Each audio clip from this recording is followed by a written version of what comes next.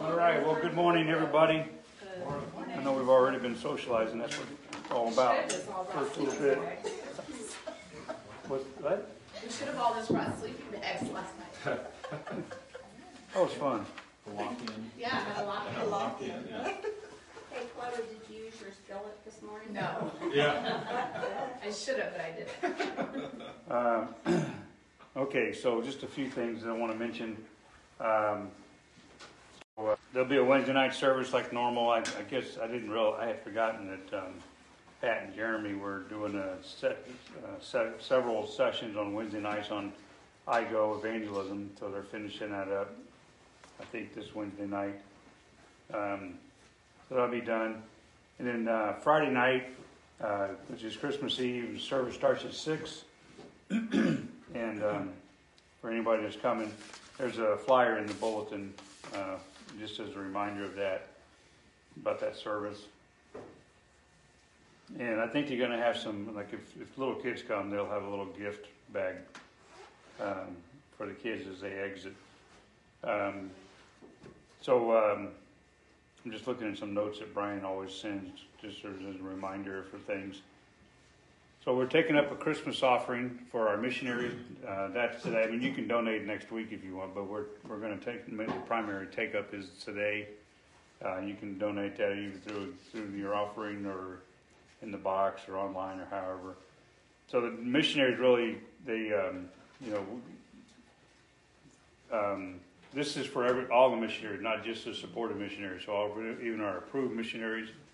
So we take whatever comes in and we allocate it to each of the missionaries. So sometimes it's a little, sometimes it's a lot, but it's definitely a gift to them, and they appreciate it. So we'll take that up today. Brian,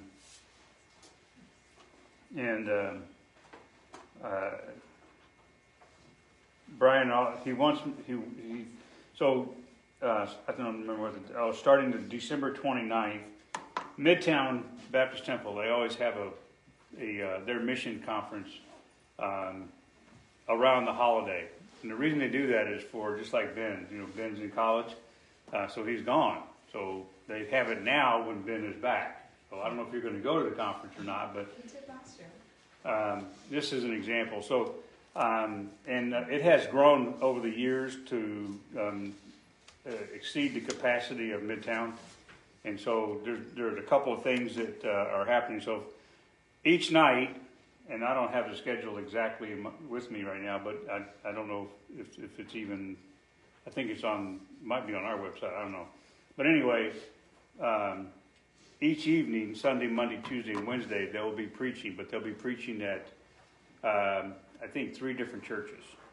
So you can go to either one, and you look at who you want to listen to, go to that church. So it's going to be Midtown, Living Faith in Lee Summit, or Harvest Baptist in Blue Springs.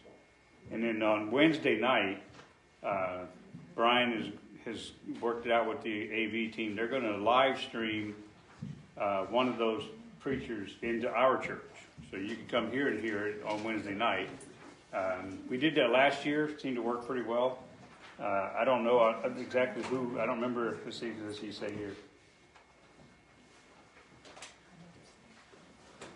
No, he doesn't say, but Jeff Bartell, Joe McKay, James Fife, and some others will be preaching in different places. I don't know. I think he's going to have Jeff Bartell piped into our church on Wednesday night.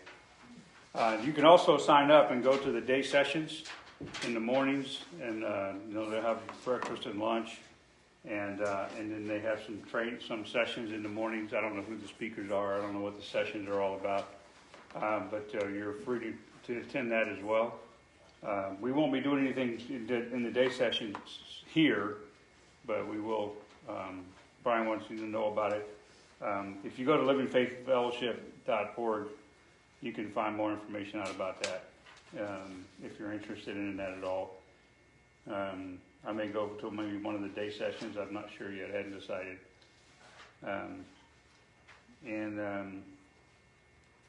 The other thing is next Sunday, a week from today, We will not have Bible fellowship or Bible hour at 9 o'clock. We won't have a service at 9. We'll just have a service at 10:30, main service. So the reason for that is because we're having Christmas Eve service. Then you have Christmas Day. Everybody's busy with Christmas Day, and then try to have service on the 26th. We're going to set aside 9 o'clock service, so we won't have next week. We won't be in here. We'll just do the main service, and so kind of keep that in mind. Our class is scheduled to clean January 8th, and I just want to encourage everybody. I know that's like right in the middle of the still winding down, celebrating for the holidays and all that kind of stuff. But it's a task that does need to be done, and so if you're able to be a part of that, even if it's just a little bit, just try to come. I don't think we got it locked in a day yet. Have we locked in a day yet? You want to pick the day? It doesn't matter. Friday night or Saturday? Or both. Well, you decide. No pressure. She doesn't want to answer. That's okay. Before we- always what I like, but I don't know what other people like. I would say Friday night would be better, then you wouldn't have to, get up early Saturday and do that, you could have all day. Yeah, we could be here at 6 a.m. on Saturday. Thank you. Yes, you Okay, could. so there's a no on that. We'll eliminate some hours on the clock. Anyway, we'll lock it in here pretty quick. It'll be, I don't know, we'll figure something out. Some people may want to clean on Friday night. We like to clean on Friday night. Some people may want to come in on Saturday and finish it up. That's great. We'll work it out. But I did give a schedule to you guys last week or 2 weeks ago for all of the year's schedule, so you guys know when we're cleaning and what's going on there. So, Hey Randy. yes. If you do dinner on Friday, everybody will be here Friday. If I do dinner, No, we do dinner on Friday. okay. So let's do that. We'll clean on Friday night and we'll all go to the garage. How's that? Oh, awesome. You don't know about the garage? Yeah. Okay. We were talking last night, and I think you like the breast burrito. I do not like Well, you will love the garage. I said it was a step down from Taco Bell.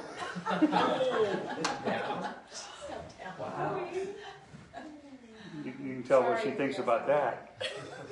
Anyway, but we can try that and see how that works out. Or we could go get ice cream. Make it simple. Just go get some ice cream after We're on cleanup. a diet. Okay, you can watch me eat ice cream. Okay, so anyway, and where's my phone? What's in there? Give me your phone, please. So I got an update on Dwayne. He did have his surgery, and things went well. He is at home. I just want to read an update if I can find the village text. Here we go. I did, I think.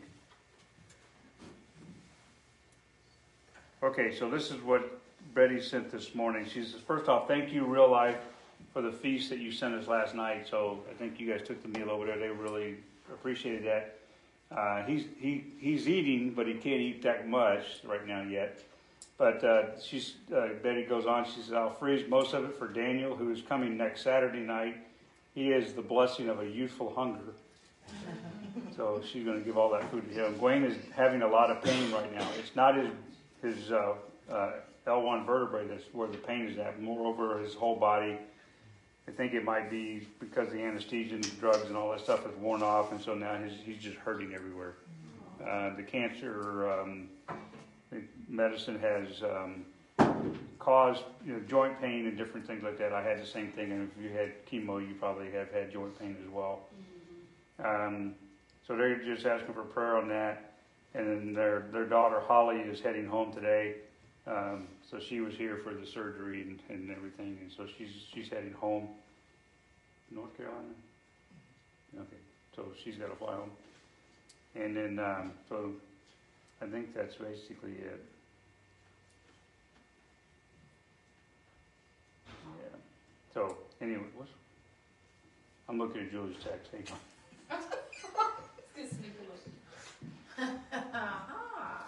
Well, I'm not going to read this. This is too long. Well, that's how we keep each other honest. She has all my passwords. I have all of hers. Okay, so pray for Gawain that he just continues to heal. He has been able to eat. I did update the class, everybody last night at the party, that Betty did say that on his way home from surgery, if you didn't hear this, I'll update you, everybody else. On his way home from surgery, he did have Holly stop at Taco Bell, and he got 2 crunchy tacos and a bean burrito and some rice pudding. So he ate all of that. So his appetite is coming back, and he's able to hold it down. At least I don't think he had a problem holding it down. So that's really good. I don't have an update on Desiree, but I think she's doing okay. You know anything about it? She's doing better. I talked to Bob Bolkin last night. They're both doing well. They wish they miss you guys. If you ever have an opportunity, just call them and just talk to them. Just say, hey, how you guys doing? We love you. Miss you guys. See what's going on with them. Just kind of remember them. And then pray for Bob Klein and his family and Bud Trust. And then there's a lot of others, of course, on our prayer list. It's always on there. Our 20th anniversary for this church is going to be celebrated, I believe, in January, I think. The 9th. Hmm? The 9th. The 9th, yeah. Oh, okay. I'm going to steal that.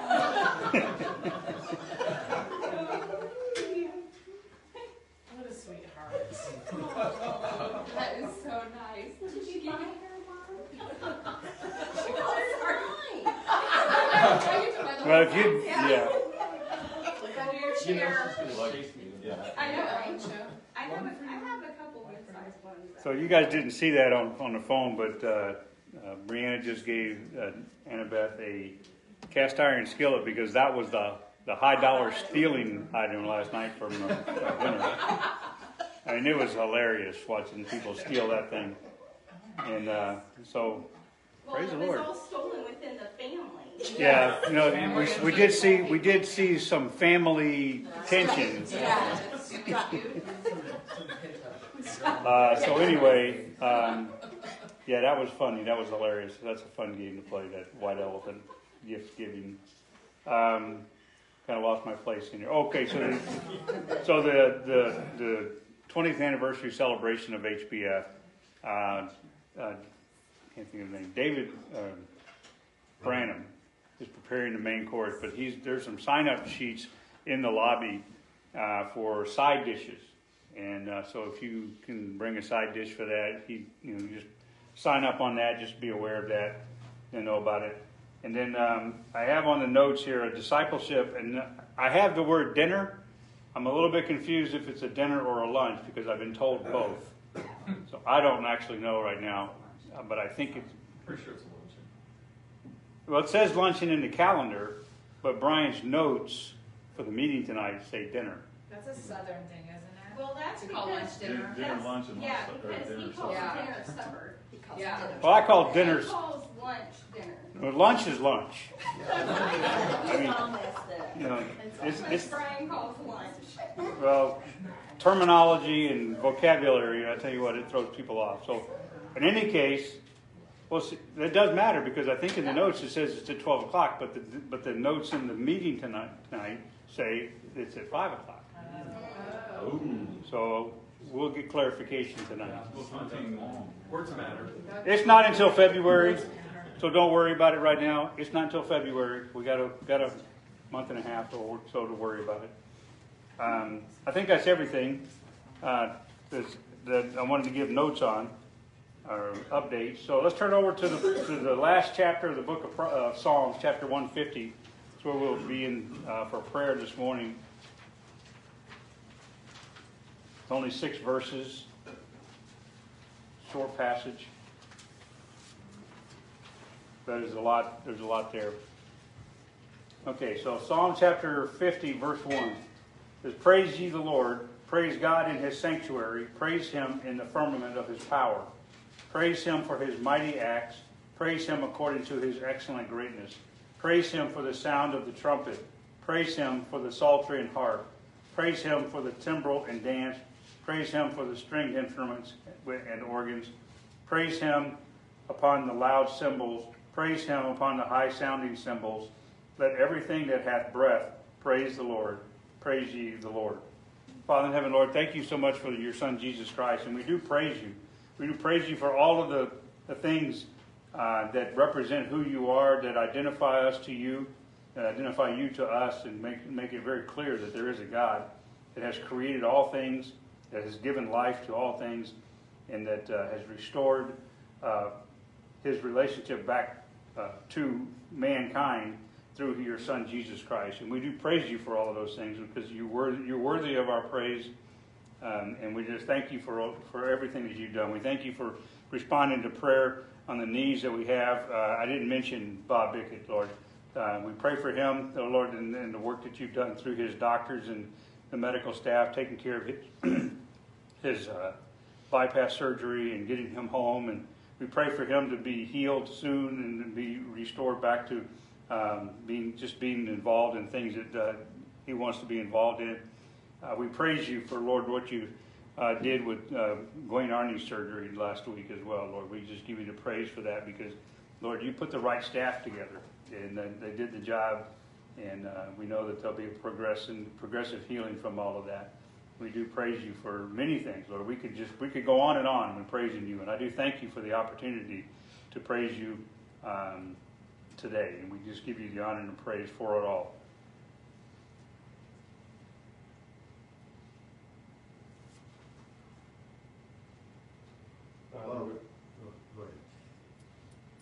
Father, which art in heaven, holy is your name, and no greater act than to worship you, Lord. And for that's why we were created, is to worship you. And we thank you for this song. We thank you for the book of Psalms that is the heart of your word, Lord. Give us. We don't praise you enough, Lord, and help us to see in our lives the things that you bring into our lives, for which we should give you praise and honor and glory. Father, we do thank you for your word, for your Son, and for the fact that right now we can praise you in the incarnation. Lord, help us to use that to bring more honor and more praise to your name. I thank you for the fellowship that we had with the class last night, and thank you for this church, Lord, that you've given to us. Pray that you would use our lives, that we would just be motivated to make disciples for you. Father, thank you for who you are. You alone deserve all praise and glory. Thank you for what you've done with Dwayne, for this surgery going well, and for him feeling a little better and pain out of his back. We just ask continued healing for him. Thank you for last night, to get together and fellowship with these people, and how much we love each other, and the fun that we had. Come back this morning to worship you. Be with the service to come. We pray this in Jesus' name.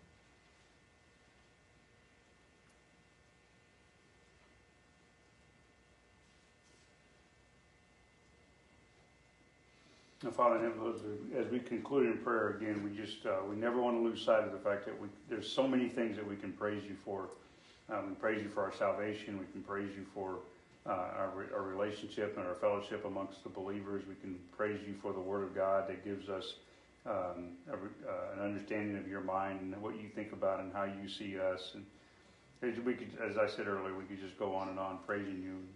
And so now, Lord, we just ask that you would speak to our hearts, Lord, as we look at continue studying the book of 2 Corinthians. Ask for your guidance and your direction.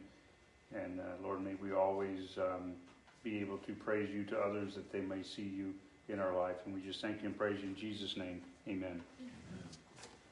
Okay, so 2 Corinthians chapter 11 is where we're at.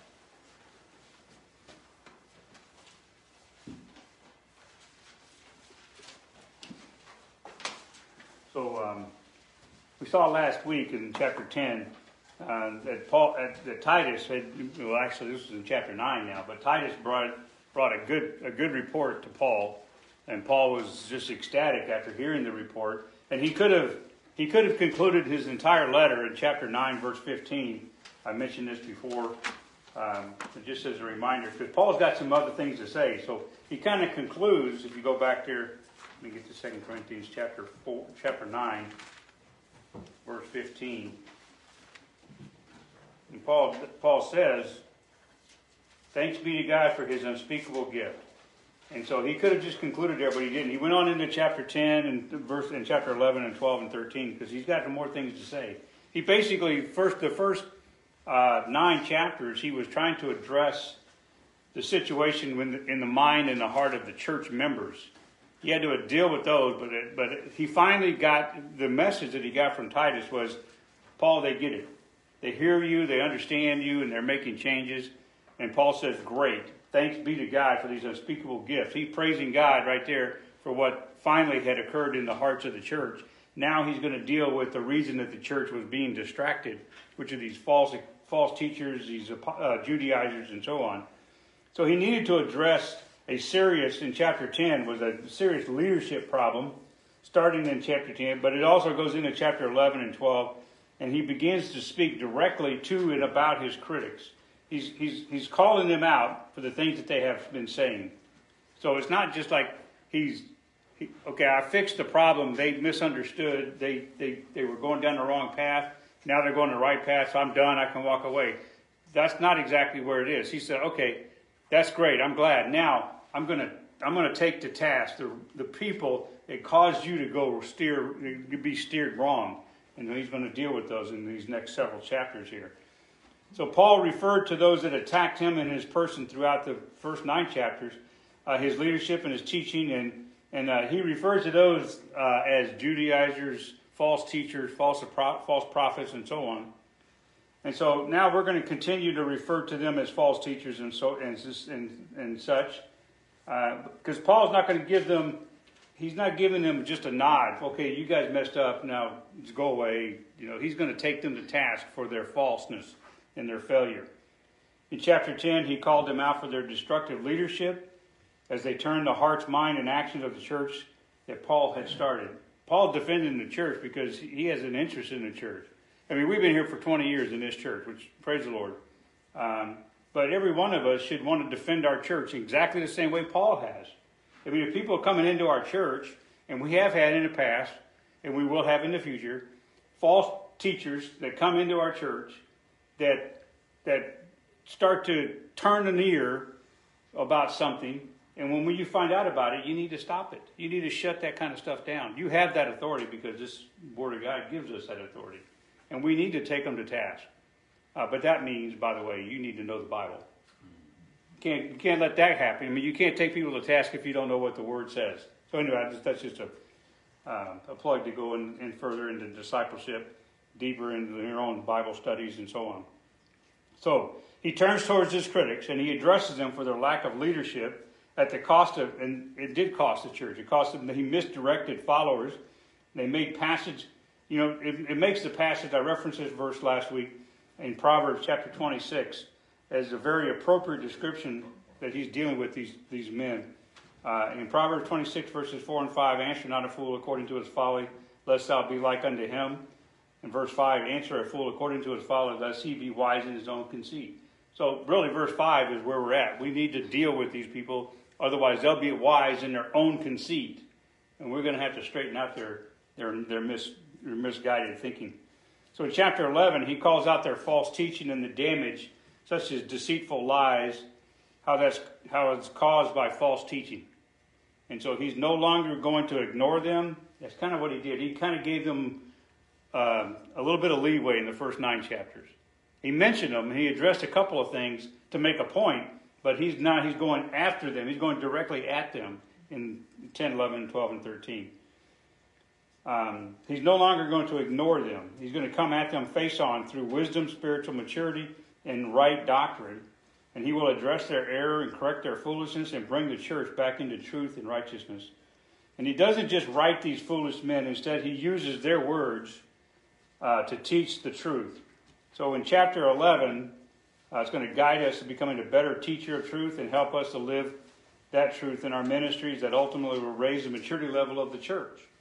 So just as a reminder, we looked at 6 leadership principles last week that we all need to strive to have in our own life and whatever we're doing, leading whatever leadership role we take. Note how to balance being base and being bold. Paul talked about both being base and bold. Understand spiritual warfare. What you are inside is most important for the gospel. Number 4 was to understand authority and your allotment of that authority. How much authority do you actually have? And depending on the role, you have quite a bit of authority. Number 5 was to keep your word. That's pretty straightforward. Keep your word because integrity is vital. And number 6 was do your own work. Okay, so we start in chapter 11, verse 1. And we'll just read, we'll read the first 5 because we're probably not going to get much further than verse 5. It said, would to God you could bear with me a little in my folly, and indeed bear with me, for I am jealous over you with godly jealousy, for I have espoused you to one husband, that I may present you as a chaste virgin to Christ. And then he says in verse 3, but I fear, lest by any means, as the serpent beguiled Eve through his subtlety, so your minds should be corrupted from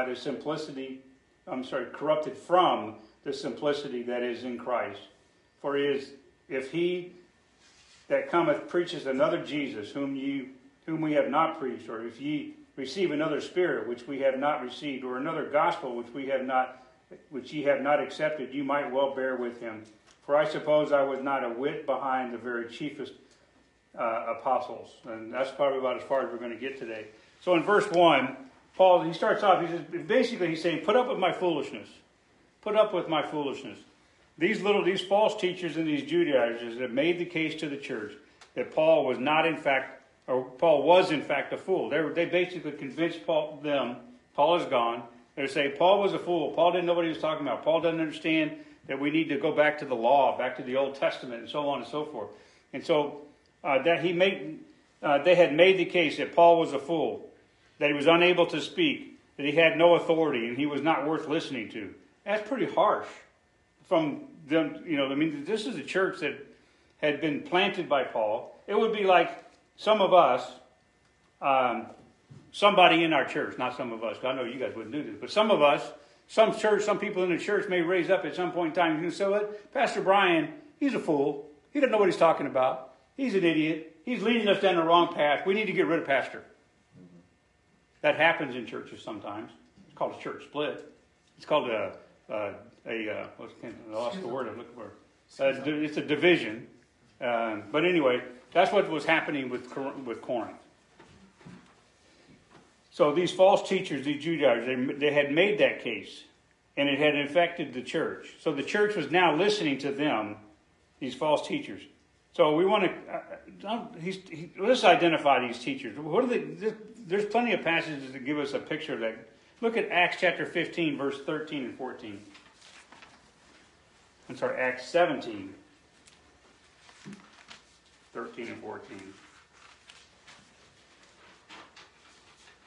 It says here in verse 13, but when the Jews of Thessalonica had knowledge that the word of God was preached of Paul at Berea, they came thither also and stirred up the people. So Paul is in Thessalonica. He's preaching the word of God.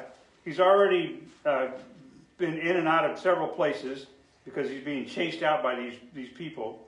In verse 13, they heard that Paul was preaching at Berea, so they came and stirred up the people. So there's a problem right there. Verse 14, and then immediately the brethren sent away Paul to go, as it were, to the sea. But Silas and Timotheus abode there still.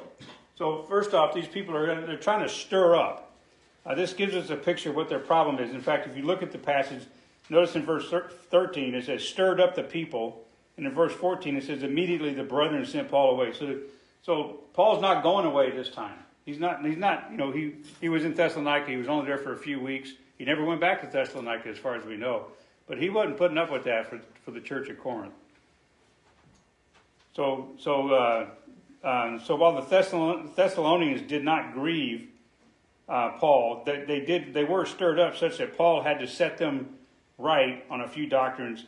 It says in 1 Timothy chapter 2, verse 2, but even after that we had suffered before and were shamefully entreated, as you know, at Philippi, we were bold in our God to speak unto you the gospel of God with much contention. So Paul is contending basically for the truth. He's contending for the heart, for the mind, of the church to get focused on getting what they're doing. So these are a couple of places that kind of give us a picture of who Paul is dealing with at this point in time. So he uses that expression back in 2 Corinthians verse 11, verse 1. He says, "Would to God." Now, that's a common expression. I don't know too many people that use it here, but maybe we would say, I don't know if you say it, but I say it a lot. Julie knows. Oh, for crying out loud. Don't I say it a lot? Yeah. For crying out loud. I mean, it's just, that's my exasperation expression. Now, some of you may say, oh, for heaven's sake. My aunts would say, for Pete's sake. I don't know why, but... I say that. Did he say that? Okay, so that's where Paul is at. So, would to God. I mean, come on, people. That's kind of his expression here. So Paul had been dealing with this church from the time of his departure all the way back in Acts chapter 18, which was at the end of his second missionary journey. And he's dealing with his church over and over and over again. So he says, would to God. Then he goes on further and he says, would to God you could bear with me a little in my folly. Now the word folly, I think everybody's pretty straightforward on it. It basically means foolishness or a lack of wisdom. Foolishness or a lack of wisdom. And it describes the boasting and the bragging that comes from the foolish. Typically people who are foolish, they boast a lot, they brag a lot. And so Paul's asking the church, he said, if they could just, okay, let me be foolish for just a minute and just patiently bear out what I'm about to say. Because I got things to say. Yeah, okay, you think I'm foolish, you think I'm a fool, you think I'm silly, whatever. Just bear with me for just a moment. Let me talk. Let this fool speak. And you hear this fool speak. And so he's asking them to do that. He asks that they put their condemnation and displeasure on hold for just a moment. He's like, okay, just calm down. Let me explain. And typically when you see people battling today verbally, nobody wants to let anybody else have a word in edgewise. They're constantly over talking somebody, and so Paul's saying, look, just would to God you would just stop talking and let me speak. And that's what he's saying here. So now we know that Paul did not like to boast. That was something that Paul, he didn't like boasting. And that's basically what he's going to have to do here. Would you stop talking? Let me just tell you some things. And so he doesn't like to do that, though. Unless he's boasting about Christ. That would be the only thing he wants to boast about, is about Christ. He said in 2 Corinthians chapter 10, we looked at a couple weeks ago, in chapter 10, verse 17, he says, but he that glorieth, let him glory in the Lord. I mean, if you're going to glory in anything, glory in the Lord. He's telling the church, and the church ought to know this already, because they've been glorying in their displeasure of Paul, basically. And so if you want to compare the false apostles at Corinth, compared to the false apostles at Corinth, Paul seems to fall short of the mark, but their mark was not even close to being right. They set a mark. He tried to, they're trying to hit him with a mark, and they're pretty far off center. And so he offered a completely different reason for his relationship in order to show that his grounds for boasting are exactly the opposite of those used by his adversaries. His purpose for boasting about what he's done in the church and what has happened in the church is different than what the false teachers and these Judaizers were doing. So he's going to offer a completely different reason, starting in verse 2. So let's read verses 2 to 4 again. He says, for I am jealous over you with godly jealousy. For I have espoused you to one husband, that I may present you as a chaste virgin. That's an intentional statement. That's what he's trying to do to Christ. Verse 3, but I fear, lest by any means, as the serpent beguiled Eve through his subtlety, so your mind should be corrupted from the simplicity that is in Christ. For it is, if he that cometh preacheth another Jesus, whom we have not preached, or if ye receive another spirit which ye have not received, or another gospel which ye have not accepted, you might well bear with him. Okay, so he says, here's my concerns. Okay, give me a chance. Let me tell you my concerns, my fears for you. And he's actually, I think I've got 6 of them listed here. So verse 2, Paul's first concern, he says, I'm jealous over you. Now, what does he mean by that? The first time that we see the word jealous in the Bible is in Exodus chapter 20, verse 5. And Paul, or in that passage, it says that God is a jealous God. Now, why did God say that? Because in every instance, the word jealous, in the Old Testament especially, is used to describe the character of God. He has a jealousy towards his people. He cares. That's what jealousy actually means. He cares. It's all jealousy when it talks about that in the Old Testament. It always describes God's attitude towards man's worship of false gods, and man's desire for another god versus the true God. So that arouses his jealousy and his anger in judgment against the idol worshipers. So God is jealous that we would choose to worship another God. And we all know that there is no other God but Jesus, or but God. So closely is this characteristic associated with God that God's name is actually jealous. He's jealous in Exodus chapter 34, verse 14. For thou shalt worship no other God, for the Lord, whose name is jealous, is a jealous God. So not only is his name jealous, but he is a jealous God. You would even consider worshiping another God. And that's what Paul's saying. Paul's saying the same thing. I'm jealous that you would listen to somebody else give you false teaching, false information, false doctrine, false gospel, that you would even hear that thing. And he says, that's a concern I have. He's not just jealous that they no longer are listening to him, rather like God. He does not want to see the church worshiping another God. That's what Paul's concern is, that they would turn and worship another. What would they be worshiping if they followed these Judaizers? They'd be worshiping the Old Testament law. That was the problem in the Old Testament with the Jews, was they basically worshiped the law instead of worshiping God. It didn't matter what you were doing as long as you did the law. That's what they were concerned about. And Paul is saying, hey, I don't want that to happen to you. And we'll see this a little bit more, this jealousy concept in verse 3 when we get to that. Randy, I hate to interrupt you, but I have a question about that because I've thought about this before from comments that people make. But how do you make that attribute not have a negative connotation? Because people think jealousy is bad. Most of the time, jealousy is bad, except when it's about a behavior that somebody is exhibiting that is a worship of a false god. That's the context that the word jealous is used in the Bible. It's always that God is always jealous, which is a positive thing. So if God can be jealous, then jealousy has a positive side. And that positive side is God is jealous of our worship of another God. Or we would put something in front of God over God. You know, whether it's our marriage, whether it's our job, whether it's the possessions that we own, whatever. I put that in front of God. God's jealous over that.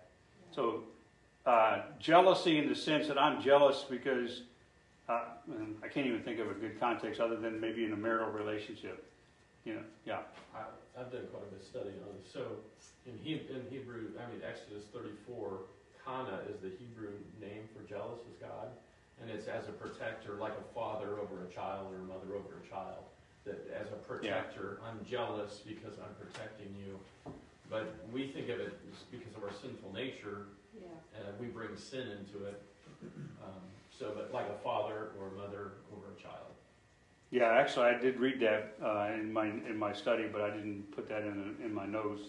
But yeah, and jealousy is we tend to warp it and twist it, but But it is a protection thing, and God is trying to protect his people to worship the right God, because he knows that if they're worshiping a false God, they'll be taken away from God, and they'll be taken down a wrong path, and they will suffer for it. So in the sense of a father and a child, or a parent and a child, we're jealous over whatever may come in their influence and drag them off, whether it's video games or music or whatever. We have a jealousy towards those things because they are dragging our kids away from where they need to be. So does that help? Yeah, it's like a desire because you want what's best for them. Yeah, exactly. And so how do we define what's best? Well, what does God want for them? What does God want for our children? If God wants that for our children, then we should want that for our children. Mm-hmm. And so it's the same kind of thing. Thanks, Jeremy. Appreciate that. Okay, so he also says in verse 2, at the second part of it, not only talk about godly jealousy, he says, "For I have espoused you to one husband, and I may present you as a chaste virgin to Christ." And so his second concern is, who are you espoused to? That's what Paul is concerned about. Who are you espoused to? Which kind of plays into what we were talking about just a second ago. So the word espoused is just a more formal way of saying that you're engaged to be married. And we don't typically use the word, we use the word spouse, but we don't, that's typically after you're married. We never talk about people being espoused. We just talk about them being engaged. But it's basically this more formal way. Here's the cool thing about the word espoused is the Greek word harmazo. Now what does harmazo sound like? It sounds like harmony. Yeah, so harmazo means to join together, to be fit together. In other words, to be in harmony together.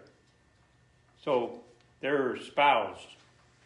And Paul had espoused the church to be what? To be joined with Christ, to be presented to Christ. And now he's concerned about them, that these false teachers are getting in the way of this relationship. And that's a big deal. The image that Paul draws on is the father of the bride, caring for the protection of the bride. That's what we should do, right? I mean, I don't have daughters, but I have granddaughters, and I'm going to do what I can to protect them when it comes time, from the wrong guy, and that's what Paul is saying. I'm going to protect the church. I'm here to protect you because you have been espoused. You have the promise of a relationship. He says at the end of verse 2, "I may present you as a chaste virgin to Christ." That's your espousal. And these people are getting in the way of you being presented to Christ. Now they're saved and they will be presented, of course, but that relationship has been tarnished. And so carnal jealousy centers on self. That may help you there too as well. Carnal jealousy centers on self and is almost in every case destructive. But where godly jealousy is a caring and protective watch care over the flock. So that kind of hopefully helps to separate you. There's godly jealousy. There's carnal jealousy. Godly jealousy is a protective jealousy. Carnal jealousy is a personal desire to have what you want versus what they want, versus what God wants. Let me get back here to my note real quick. Get the page separated here. Yeah, it centers on self and is almost always destructive. Paul wrote and referred to the church as the bride of Christ. So just as a reminder, the church is the bride. The bride is espoused to Christ. Ephesians chapter 5, verse 32. Of course, that whole passage in Ephesians chapter 5 about the marriage. He ultimately ends up in verse 32 of chapter 5 of Ephesians. This is a great mystery, but I speak concerning Christ and the church, about a marriage. And so they're espoused to be married. And we know that there's a wedding coming. And we know that wedding, I don't know what these guys were teaching the church when it comes to that concept. But the wedding that we have in our future isn't taught in the Old Testament. It's not taught in the law. The law doesn't have anything to do with that. The only way that you're going to do right is if you do the law. Keep the law. That's what their false teaching is. Now you may recall, just for example, in Mary, the mother of Christ, was espoused to Joseph. But by her becoming pregnant, it was assumed that she was unfaithful. The assumption, not by Joseph. Maybe, I don't know, maybe Joseph's in his heart, maybe dealt, but he also knew that God was telling him to just accept it and move forward. So that unfaithfulness typically is normally considered as an adulterous act, even though the marriage of Mary and Joseph had not yet happened, because they were espoused. They were bound together in that promise of a future marriage. In the same way the church is espoused to Christ, it must be faithful to him in this world until he returns for the wedding that we see in Revelation chapter 19. So the church, Paul's concern was the church was losing their fidelity in their relationship to Christ. They were going to turn from Christ. That was his fear. And then in verse 3, he gives another fear, a third concern that he had. He says, I fear, lest by any means as the serpent beguiled Eve through his subtlety, so your mind should be corrupted from the simplicity that is in Christ. So Paul's third concern, he feared that they were being tricked. He feared that they were being tricked. We know that God does not give us the spirit of fear, right? We all know that. The Bible says we don't give it. But Paul says, I fear this. There is a fear that is a godly fear. And that's one of them. The godly fear is a fear of the right, fear of real spiritual fears and moral dangers that godly caution in our life and in the life of those we have to watch over. Let me read that again because I kind of jumbled through my own notes.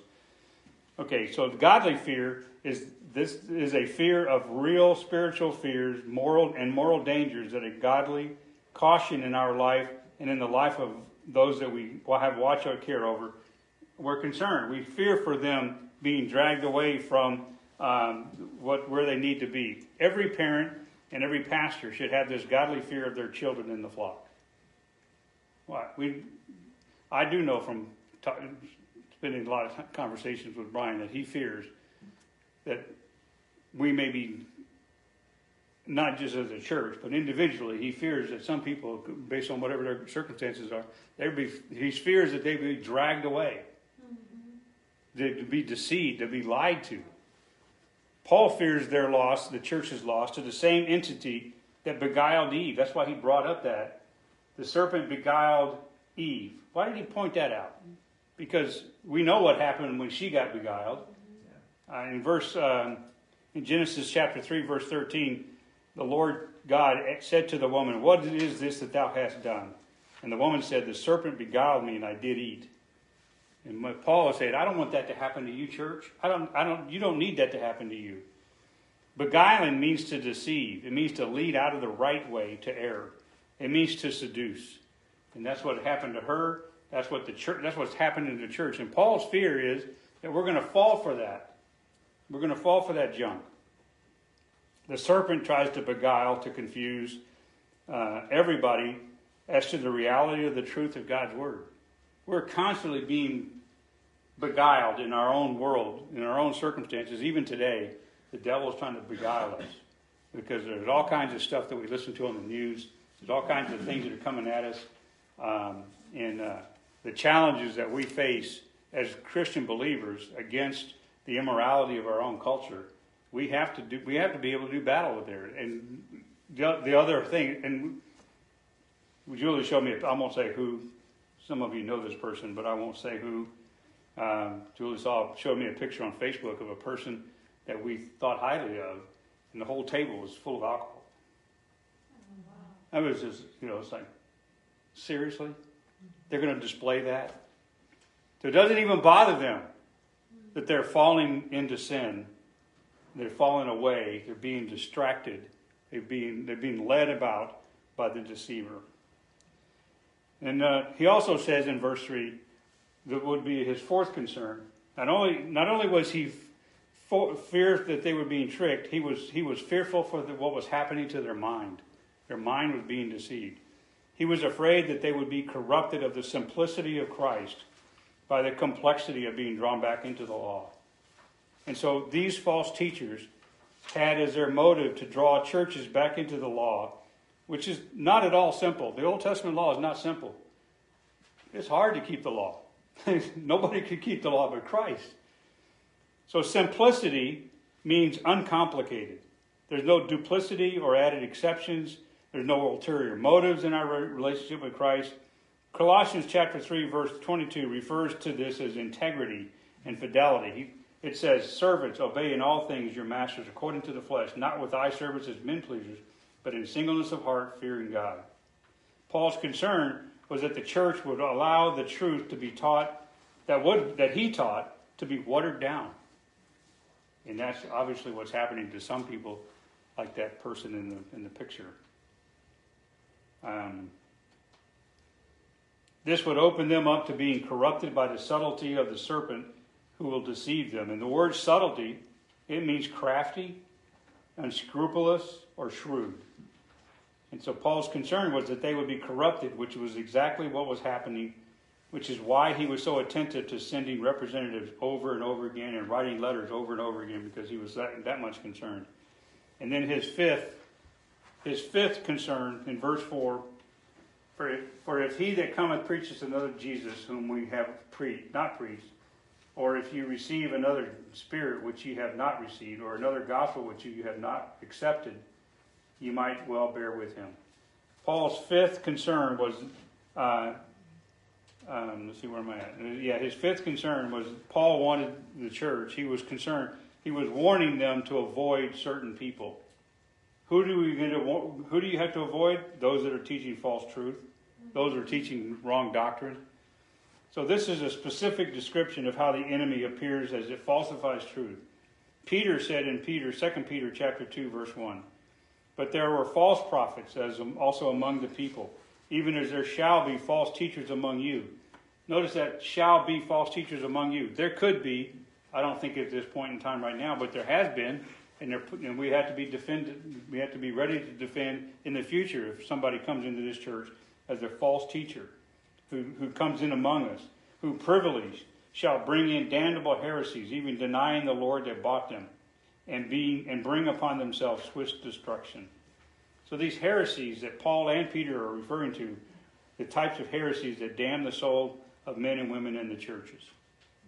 To let that happen. We can't let that happen. There are less than damnable heresies, of course, but these beliefs in false gods, Christ, and gospels or spirits impacts the reality of salvation. Basically, everything he said in verse 4 will affect future salvations of people that come to the church.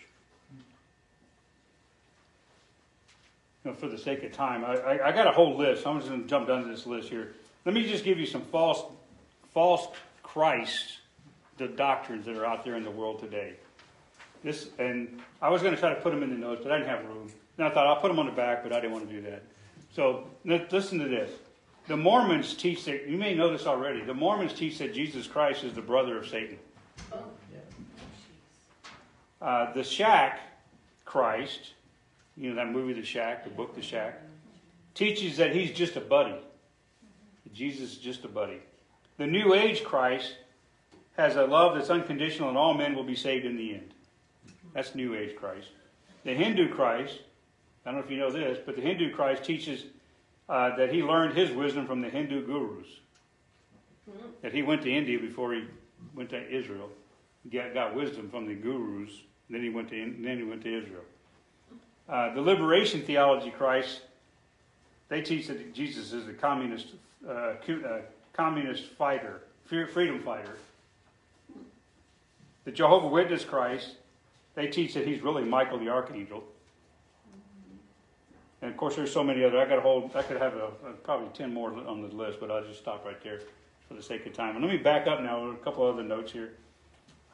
These actions are of the devil, who come as a hidden intelligence and a power behind these false doctrines. Notice in verse 3 that they seek to corrupt your mind. So your mind should be corrupted from the simplicity. They come preaching a different message about who Jesus really is, and just as I gave you some of those examples. They share another spirit that you did not get from the truth, one which does not desire to have taking residence in you as the Holy Spirit does. In chapter 3 of 1 Corinthians, verse 16, Paul writes, know ye not that you are the temple of God, that the Spirit of God dwelleth in you? But some of this false teaching doesn't even teach that. The Spirit of God is part of the Godhead, of course. and it is the Holy Spirit, Spirit of truth, Spirit of holiness, Spirit of one with the Father and Son, but distinct. The Spirit is a person and does the work of a person. I have some verses, but I won't take the time to turn there. Let me just drop down to the last thing here in verse 5, where he says, "For I suppose I was not a whit behind the very chiefest of the apostles." So Paul defines his relationship to the church in this verse 5. He needed to return to the challenge of his authority as an apostle. So he said, okay, just bear with me. Let me tell you a few things that I'm concerned about. And now after he gave those concerns, now he's going to talk more about his relationship. In verse 5, they had accused him of being falsely calling himself an apostle. He says, "For I suppose I was not a whit behind the chiefest of the apostles." They basically said, Paul's not really an apostle. These other guys, they're apostles, but Paul's not an apostle. That was part of the accusations that Paul had. They accused him of being behind the apostles in leadership. That phrase, "to wit," means to be last, to be behind in dignity or in strength. And Paul says, "I suppose I was not a whit behind." He said, "I'm not that far behind these guys as you think I am." Paul's response was, "I think I know who I am, so let me let you know who I am." That's basically what he's saying here. He's not behind the chiefest of the apostles. Those who were the chiefest were preeminent, of course, but Paul's not behind them. In Galatians 2, verse 9, Paul he labels that, or he identifies who the pillars or the chiefest of the apostles were. He writes in Galatians 2:9, "And when James, Cephas, and John," James, Peter, and John, "who seemed to be pillars, perceived the grace that was given unto me, they gave me and Barnabas the right hands of fellowship." So these pillars saw me as an apostle. They saw me as equal to them. And that we should go to the heathen and they to the circumcision. Now we know a pillar is a support, like a column holding up a roof. And it means a person of influence and authority, a pillar. So while James and John and Peter were considered pillars, that does not mean that Paul was not an apostle. He has already proven, back in 1 Corinthians chapter 9, verses 1 and 2, that he's an apostle. He reminded the church that they were the seal of his apostleship. He's already talked about this once. They do it again. So in response to the attacks on Paul's authority, he reminds them of the position that he was given in an apostolic leadership. Paul was recognized by Peter in Galatians chapter 2, verse 7.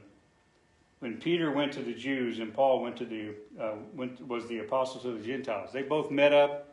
And he said, "Okay, you're the apostles of the Gentiles. You go to the Gentiles. I'm going to go to the Jews." And they acknowledged each other. Paul could have also pointed out his commission directly from Christ. Remember, when Christ called him out in Acts chapter 9, verse 15, the Lord said unto him, "Go thy way, for he is a chosen vessel unto me." I mean, that's a pretty powerful statement right there.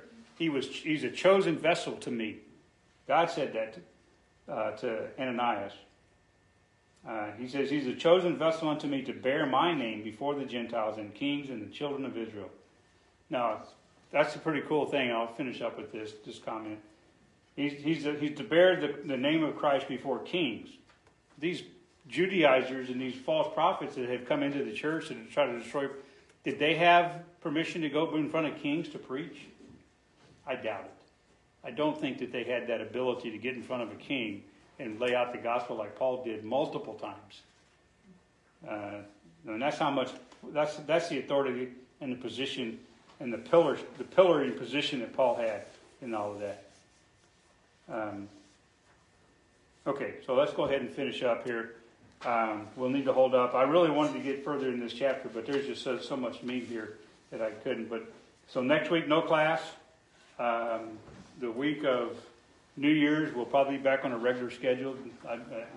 You think that's right? A regular schedule, New Year's week? That's what I was thinking. And so everybody have an awesome time for Christmas. Whatever you guys are doing, if you're going to be out of town, be safe, and just have a good time. Let's pray. Father in heaven, Lord, thank you for this passage of Scripture. Thank you for the concerns that Paul has for the church. And I didn't mention it, Lord, but let me just do it in prayer. that every one of us should have these kind of concerns for our own church and our own family. Lord, we shouldn't allow our church or our family to be deceived by false doctrine and the deceit. So, Lord, help us to be verbal as often as we possibly can. Lord, sometimes we need to be motivated just by you to speak a word fitly spoken in time of need. And we just ask for your help in all of that. We do pray for Brian as he preaches today. Lord, we pray for those that can't be here. We pray for all the ones that we mentioned earlier as we prayed. Lord, that you would move in their life and be evidence, Lord, and rightfully that we can praise you for the things you do. And we give you the honor and the praise and the glory. In Jesus' name, amen.